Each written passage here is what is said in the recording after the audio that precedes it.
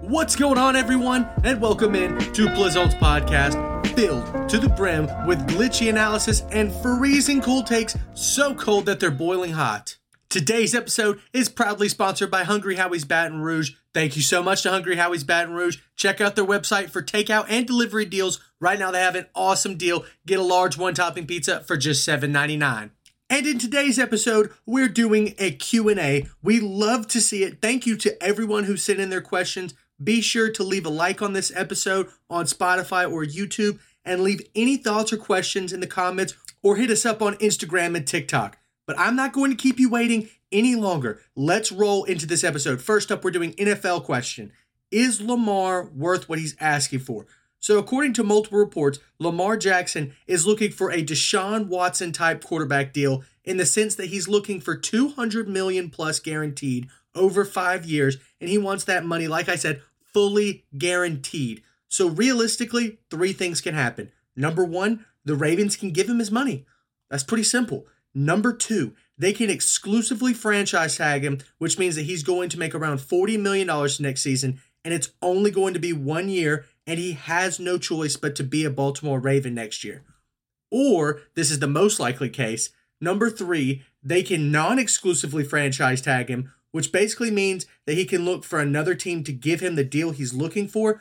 Now, if he finds that deal, the Ravens can either match it themselves or have the team that wants to sign him give them 2 first-round picks as compensation for Lamar Jackson. To me, it seems like the Ravens are getting backed into a corner, and they're either going to be, letting go of a former MVP for just 2 first-round picks, or they're going to give Lamar Jackson the bag. So which will it be, and which should it be? Lamar Jackson is an NFL MVP, like I said, 2-time Pro Bowler, first-time All-Pro, okay? Multiple NFL record holder. Let me lay it out this way. He's 45-16 as a starter in the regular season. He's scored 125 touchdowns while only turning the ball over 53 times. He's got 12 100-yard rushing games and 2 seasons with 1,000 yards rushing, the most out of any quarterback ever. But who has he thrown to the most? Outside of Mark Andrews, a tight end who caught a third of Lamar Jackson's passes throughout his career, his next 3 highest wide receivers are Marquise Brown, who's not on the team anymore, Willie Snead IV, who's not on the team anymore, and Devin Duvernay, who has 800 yards over 3 seasons with the Ravens.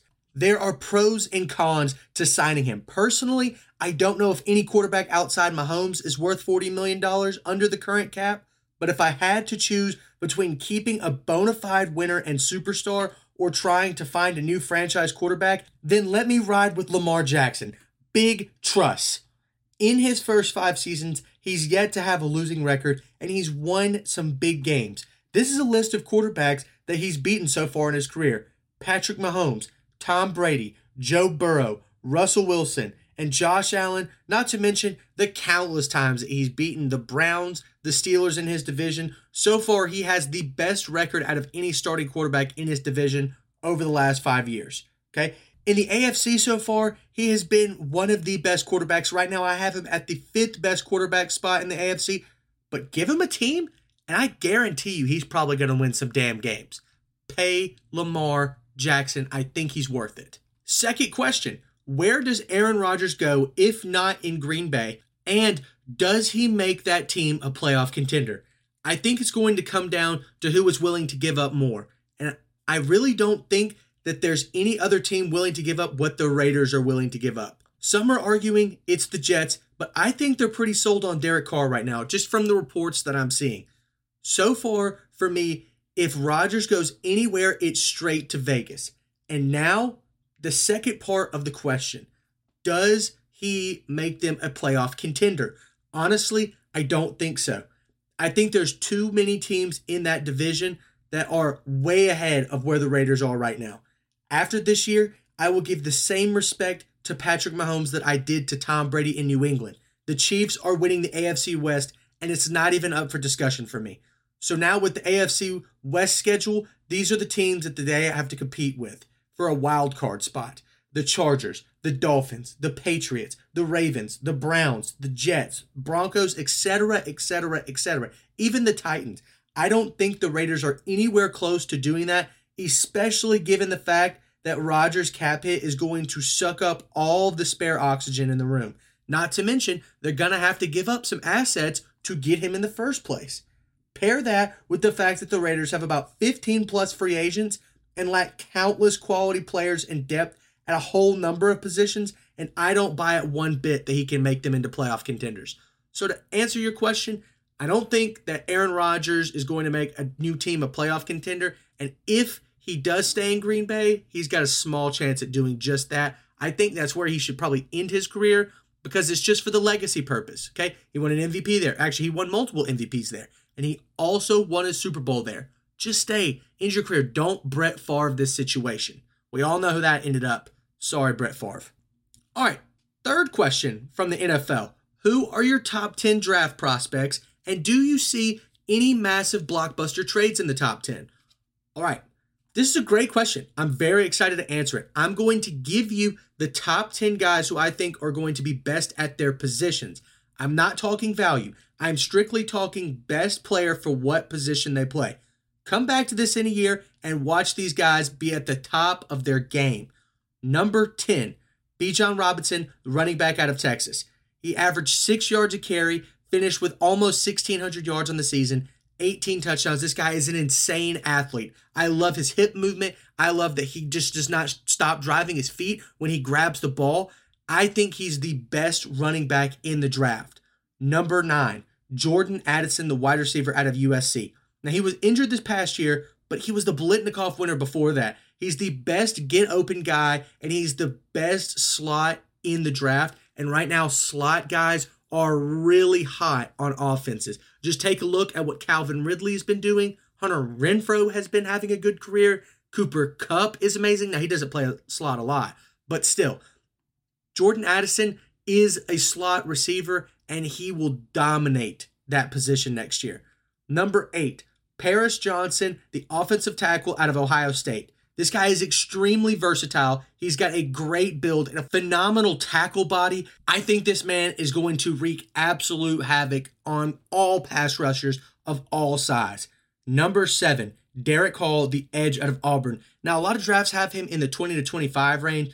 I think this is the steal of the first round. This guy's got a high motor, an extremely quick twitch, and not to mention he's unbelievably fast in space. I think that this, like I said, is the steal in the draft. He is going to go probably in the late half of the first round, maybe even early second round. The team that grabs him, good luck, because you're going to have a hard time not having this man in your facility all of the time, 24 hours a day, 7 days a week, 365 days a year. Number 6, Dalton Kincaid, a tight end out of Utah. This is the best catching tight end that I've seen, maybe except for Kyle Pitts coming out of the draft. He's a high catch, high route running, great separation tight end. This guy is Travis Kelce. Just needs some experience like Kelce's got, and he could be that guy. Number 5, Jalen Carter, defensive tackle out of Georgia. He is a physical freak, the best pass rushing down lineman in the draft. I think this guy is going to dominate. He's going to be what Trayvon Walker was supposed to be for the Jags last year. Number 4, Bryce Young, the quarterback out of Alabama. He is the best pocket passer, has the greatest pocket awareness, and an extremely high IQ. Some might even say too high for his own good because he holds on to the ball for too long. I do think that Bryce Young is going to light it up. He just really, really needs to go to a team that can protect him in the pass game. Number 3, Joey Porter Jr., the corner out of Penn State. This is one of my favorite picks in the draft right now. He's got a great deep ball defense, phenomenal size, and a great press attack. He could be used in zone or in man coverage. I like his versatility between the two. I love Joey Porter Jr. Number 2, Broderick Jones, the offensive tackle out of Georgia. If it wasn't for the number 1 prospect on this list, this guy would be the number 1 in this draft and a lot of others. I think Broderick Jones has a huge upside that people are kind of missing out on and sleeping on because of some other offensive tackles in the draft. But he has dominant hands, and he always wins at the line of scrimmage. The one thing that he really has a hard time doing is being too aggressive, which can be coached. to be less aggressive and more intelligent when he backs up in the pass game. I love Broderick Jones. I think he's going to dominate the league for at least 10 plus years. Number one, this is one of the easiest decisions I've ever made. Number one prospect, Will Anderson, the edge out of Alabama. Come on, insane quickness. The first step is the best in the draft out of any lineman or edge rusher, offensive or defensive. And he is just an absolute ball hawk, whether that quarterback is handing it off in RPO, dropping back to pass, rolling out in play action. Will Anderson is there. He always will be there. And those are my top 10 picks. Now, do I see a blockbuster trade? I do indeed. I think that the Bears are going to trade away the number one pick. I also think the Cardinals are going to look to trade away the number 3 pick because the value of a quarterback versus any other position is just obsolete. I think that the quarterback is by far the most important position when it comes to the draft, and there are going to be a lot of teams who want to move up so they can get who they want. There are 4 quarterbacks that I think are going to go in the top 10: Anthony Richardson, Bryce Young, CJ Stroud, and Will Levis. All 4 of those guys would be worth trading up for, I think. So I think that the Cardinals and the Bears are going to trade down, and whoever moves up into those spots, guaranteed they're drafting a quarterback. All right, so my last NFL question, just what I was just talking about, blockbuster trades. Should the Bears trade Justin Fields? Now, this is a Plizont freezing cold take, so cold that it's boiling hot. The Bears should trade Justin Fields, and there's an abundance of reasons why. For starters, Fields is one of the worst pocket passers out of the shotgun that we've seen in years. I don't even remember last year that he took a snap from under center, but maybe he did. I didn't see every single snap of Bears film. I'm so sorry to all of you absolute sweat lords who can get into the film room and watch every single down of one team play an entire season. Forget it. It's not happening with your boy. I won't do it. Like I said, Fields is one of the worst pocket passers out of the shotgun that we've seen in years. Now, a lot of this is not completely his fault. I'm not a Fields hater. Let me just say that. But scheme, lack of weapons, and a coaching change could be a major cause of why Fields has not been a great passer. But it seems like he falls short as a passer because of his reliance on his athleticism. The problem with this is, like Michael Vick, like RG3, and many other scramble quarterbacks, injuries are going to come. And even Lamar Jackson, I just forgot about him. Lamar Jackson, injuries are going to come. And when they come, what will Fields have to fall back on? Is that the type of quarterback that you want to hitch your wagon to? To me, I think that Fields can easily become a top 10 quarterback, but it's not going to be in this system. It has to be in the right system. And that's absolutely, like I said, something that Chicago does not have right now or in any time in the near future. And that leads me to my second point, that Fields is already on his 3rd year of his contract. Now, are you really going to convince me that getting no top-tier receiver, not having a quarterback guru on your staff, and already having back-to-back disappointing seasons with injuries, Fields is going to have some kind of miraculous 3rd-year renaissance? It's not, like I said, it's not because I'm a Justin Fields hater. I think he could be a good quarterback. I just don't think he could be a good quarterback in this horrible environment. And after your 3rd year, guess what conversation starts right around the end of the 3rd? The infamous contract extension. Is that really something that you want happening after you make a minor improvement and go 6-11? It can be a cancer to the locker room, and it can be all sorts of things, but what it can't be is good for your team. Last reason, but in my opinion, the most important reason, you can press the restart button on your franchise by trading Fields and drafting a new quarterback. The best part about the Bears situation is that they have the number 1 overall pick in the draft. And I don't know if I've said this already. I'm sure that I have. But there are 4 top 10 quarterbacks in the draft this year. You get first dibs on anyone that you want. And you reset your contract timeline. Instead of having maybe 2 or 3 more years of Justin Fields at minimum, you've got 4 to 5 years. And that's not to mention that I think quarterbacks like Bryce Young are better than Fields right now and have a higher ceiling and a lower floor and also have more coachable traits. It's hard to coach a player who's already developed 2 full years of habits in the league. That's not a dig at Justin Fields. I have to say it one more time. I'm not a Justin Fields hater. I literally was talking to somebody today about this exact situation. And they're like, are you sure you just don't just like Justin Fields? And I was like, no, he's fine. He can win somewhere else, but he's not going to win here. It's the same theory with like the Houston Rockets and then building up through their draft. John Wall was talking about it. These young guys that are being taught these bad habits, it's going to be so hard to teach them how to actually win and have a winning culture when all they've ever known is losing and having a bad professional career in terms of like discipline and maturity. I don't think that Justin Fields is going to win in Chicago. The Bears need to trade him. Now, moving on to the NBA, let's start with one that's really close to home for me. How many more injuries should we give Zion before we lose hope that he'll be a star in this league? To be honest, I've already lost hope that he'll ever play more than 60 games ever again. This is not a knock on Zion whatsoever. Oh my gosh. I've got to reiterate it again, I guess. I'm not a Zion hater, but this is just the reality. The thing that makes him so dominant is his size. He's listed at 6'6", 284 pounds. According to multiple reports, his max vertical is 45 inches. But okay, let's just say that it can be, down to like a game realistic 37 inches. To me, and maybe to you, just listen to this. Does it sound humanly possible to launch a 284-pound body, 37 inches or 3 whole feet into the air and land with all those pounds of force over and over and over again, 3, 4, and 5 times a week for an 82-game season? And that's not including training camp, off-season workouts, practices, playoffs, and just plain workouts and lifting weights. To me, his or any human body is not meant for that kind of payload.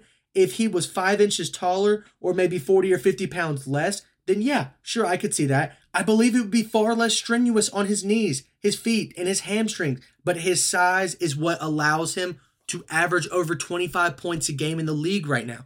When he is in the league, that is. I don't have a practical solution for this problem. It just seems like an extremely frustrating situation for fans, the Pelicans organization, but most importantly, Zion himself. My condolences to him. I hope that I'm wrong, and I really am looking forward to seeing him come back to action this season. I do want to say, on the contrary, that if Zion can get healthy and play for at least a month, that April would be a hell of a time to do that. Right now, the Pelicans are the 10th seed at 30-31. If they can just float and stay alive in the playoff race, I think that Zion is the X factor to make them a serious playoff contender. If you plug him into the current lineup, you've got CJ McCollum, Brandon Ingram, and Zion. Those are your 3 co-stars that all average 20-plus points per game. Not to mention, you've got guys like Josh Richardson, Jonas Valanciunas, Herb Jones, and Trey Murphy, who are high-end starters. And then you've got Jose Alvarado, Larry Nance Jr., Najee Marshall, and etc. being great depth on the bench. That's a lineup that can go at least 10 deep. My point in saying all this is Zion can come back and lead that team, but he's not going to be the face of the NBA, in my opinion. I really think that Zion is a dominant player, but that dominance comes at a cost. Okay, next NBA question. If you were starting an NBA franchise, who would you rather have, Shai Gilgeous-Alexander or Anthony Edwards? Now, that is such a good question. I think this is my favorite question of the night so far, and an extremely tough one to answer. First, I'm going to list out the pros and cons of each player where they are right now. First up, SGA is a guard capable of averaging 30-plus points and shooting a decent percentage from the floor. He's extremely aggressive on both ends, and his size towers over a lot of other point guards, which he matches up in night in and night out, which is why he's able to average over a steal and over a block per game. Combine that with his fearless drives to the rack, and you've got yourself a more physical version of Damian Lillard, in my opinion. The cons of his game, though, is that he doesn't shoot at a high clip from range, which forces you to surround him with shooters to win. Now, shooters typically mean that you are most likely liabilities on the defensive end, and that leaves SGA with tough assignments on the defensive end of the court. He's also a shoot-first point guard, which in NBA history doesn't have a large history of success, titles, or playoff runs. But it's not that he can't win. It's that it's much harder to win without your main ball handler not being a distributor. And that brings me to my third point. SGA does not operate tremendously well off the ball. He's not a shooter and he's not a big. In today's NBA offense, there's not a lot of guards that thrive off the ball that can shoot or rebound with bigs. Therefore, you have to put him on the ball, so you can't pair him with a ball-dominant star like LeBron, Luka, James Harden, etc. But even after all those cons, he's still a top 5 point guard in my opinion and someone that you want on your team. Moving on, though, to Anthony Edwards. He's your prototypical 2 guard. He's been in the league for 3 years, and he's seen an increase in every major statistical category every single year. He's got tremendous power for his size. He can rise up with the best. Even at the young age of 21, he's already in the top 20 in scoring per game, and I definitely see scoring titles in his future. He's also not someone you have to build around in terms of having shooters on the floor or not. He's capable of the three-point shot, and he's a great finisher at the rim. And most stars in the league don't share his grit on the defensive end. He's a great on-ball defender and a good interceptor in the passing lanes. But his cons, though, are pretty mental. His teammates have pointed out his maturity issues, and he himself has made them known. From not dieting correctly to taking plays off on both offense and defense to posting a video of him using a homophobic slur are just the few things that you don't want to see from your franchise player. But to me, this whole question on who I would rather take has to come down to one thing, and that's age. Edwards is only 21. He can mature, and SGA is already 24. I go with Edwards because of age and age alone, because he has years left to be molded into a bona fide, mature superstar. At 21, SGA was averaging 19 points and under 4 assists per game, and look where he is now, averaging over 30 and 5 assists. Think about where Anthony Edwards could be in 3 to 5 years. Personally, I think Edwards will be a top 3 player in the next couple of years, and SGA is a top 15 player right now, but it seems to me that some of his stats come from his usage rate and his lack of great teammates on the floor. But now we're seeing some of the same with Anthony Edwards with the departure of his former teammate D'Angelo Russell. In the 4 games since, he's averaging 3 more points per game and close to 50% shooting. Give him some more games and let's check in on see how everyone feels at the end of the year with Anthony Edwards or SGA. That's a great question. Thank you guys so much for that question. We're going to move on to our last NBA question. What are your top 5 narratives left so far for the NBA regular season?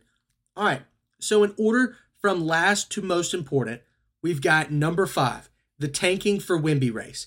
How desperate will teams get to have the worst record in the NBA? Unlike the NFL, the worst record does not guarantee the number 1 overall pick, but it sure doesn't hurt to have it. Right now, it's a 4-team race between the Hornets, Rockets, Spurs, and Pistons, but we will see some of the other teams stoop to that level after the playoff race starts to tighten up.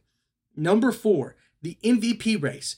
Jokic is the most efficient offensive player in NBA history over just one season. The Bucks and Giannis are on a 14-game winning streak and are screaming toward that number 1 seed. And Embiid is leaving it all on the floor every single night, dropping 33 and 13 while being one of the most dominant forces that we've seen in a very long time. It's anyone's race, and who's going to end up taking it home? Only time will tell. Number 3, Kevin Durant and the Suns. Is this the revival of a super team? Will they get their chemistry together in 20 games or less? It's going to be extremely hard given the fact that KD, CP3, and Booker haven't been 100% healthy, so this might be a Nets 2.0 situation. We're going to have to monitor it as time goes by to see if they can get it together. My thing is that they probably will, but I don't know. Injuries play a major factor into chemistry and playoff success. It's something to keep an eye on for sure. Speaking of all that, number 2, the second most important storyline in my opinion, is player health. It is such an important story to follow considering the stars that have been hurt this year.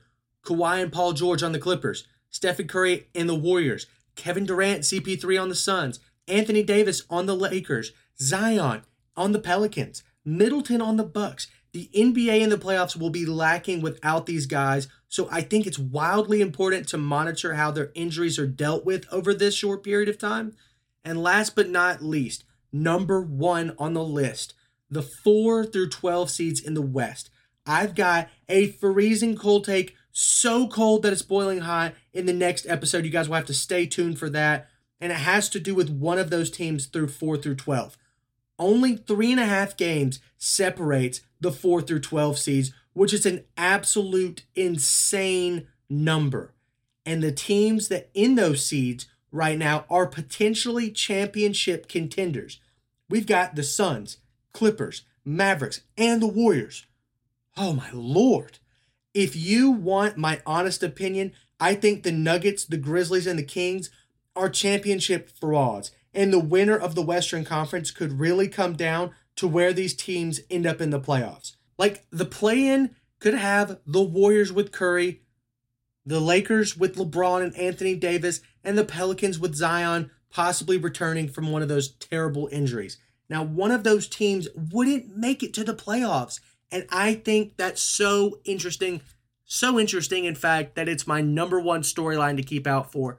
Watch those regular season games. They are important. Now, the next topic of conversation is all about college football. Will the NIL worsen player behavior or spoil players? I don't know. There's also a part in this question about Deion Sanders and his son getting a large NIL deal. We'll have to get to that. But honestly, I don't think the NIL and the fate of the college athlete is in the hands of the athlete themselves. It's in the boosters, coaches, and athletic directors' hands. Will those grown adults reward poor behavior and just care about talent? Or will they be too strict and force out some kind of player development revolt? The situation to me can go one of 2 ways. It can go the NFL or the NBA route. The NFL route has the coaches, ADs, and boosters as one of the ones that are in charge. They would be directly controlling how the league as a whole functions and would have the upper hand in being able to control the players as far as money goes. The other route would be the NBA route, and that's where players control the league and things like NIL deals, transfer portals, and playing time are in their hands to control. When it comes down to money, everyone is always out to get theirs, so we'll see who gets the upper hand and wants the power more. Either way, it'll make for a more interesting sport, but I don't think the NIL will ruin the game any more than it quote-unquote already has. This has been going on for decades. It's going to continue to go on for decades. Speaking of that, Deion Sanders' son is getting a massive NIL deal. Maybe not as big as other players, but it's still substantial. And the question is should he get that deal just because he's Deion Sanders' son? Nepotism has been happening in college football for years. I think it's fine. I've never really had a problem with it. If I had a problem with it, then I would have called out the Iowa head coach giving his son a circumstantial contract after having one of the worst offenses in Power 5 history. Look, nepotism exists and it just happens. Do I like it? No. But I do think Deion Sanders' son is pretty damn good and that he could play his way into a decently sized NIL contract elsewhere. I think it's fine. Moving on to our last topic of conversation, this is a college basketball question. How many less wins would Alabama have if Brandon Miller wasn't on the team? So currently, Alabama sits at 25-4 and 15-1 in the SEC, but the team has a plethora of close wins. Miller, to me, is a top 5 NBA prospect and the best or second best player in college basketball. So not having him on the floor, in my opinion, would be detrimental to the team being top 10 in the country. So let's look at the games.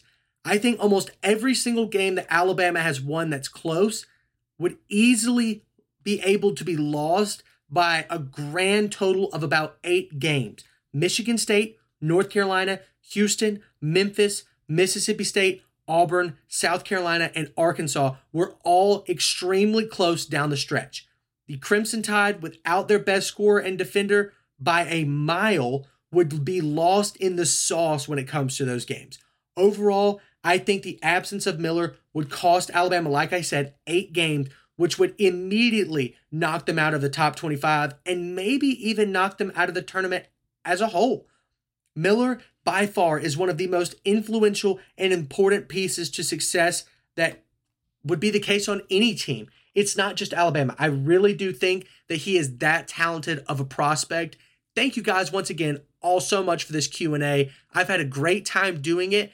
If you guys have any more questions, be sure to leave them in the comments on our YouTube or hit us up on Instagram and TikTok. Make sure to follow or subscribe wherever you're at.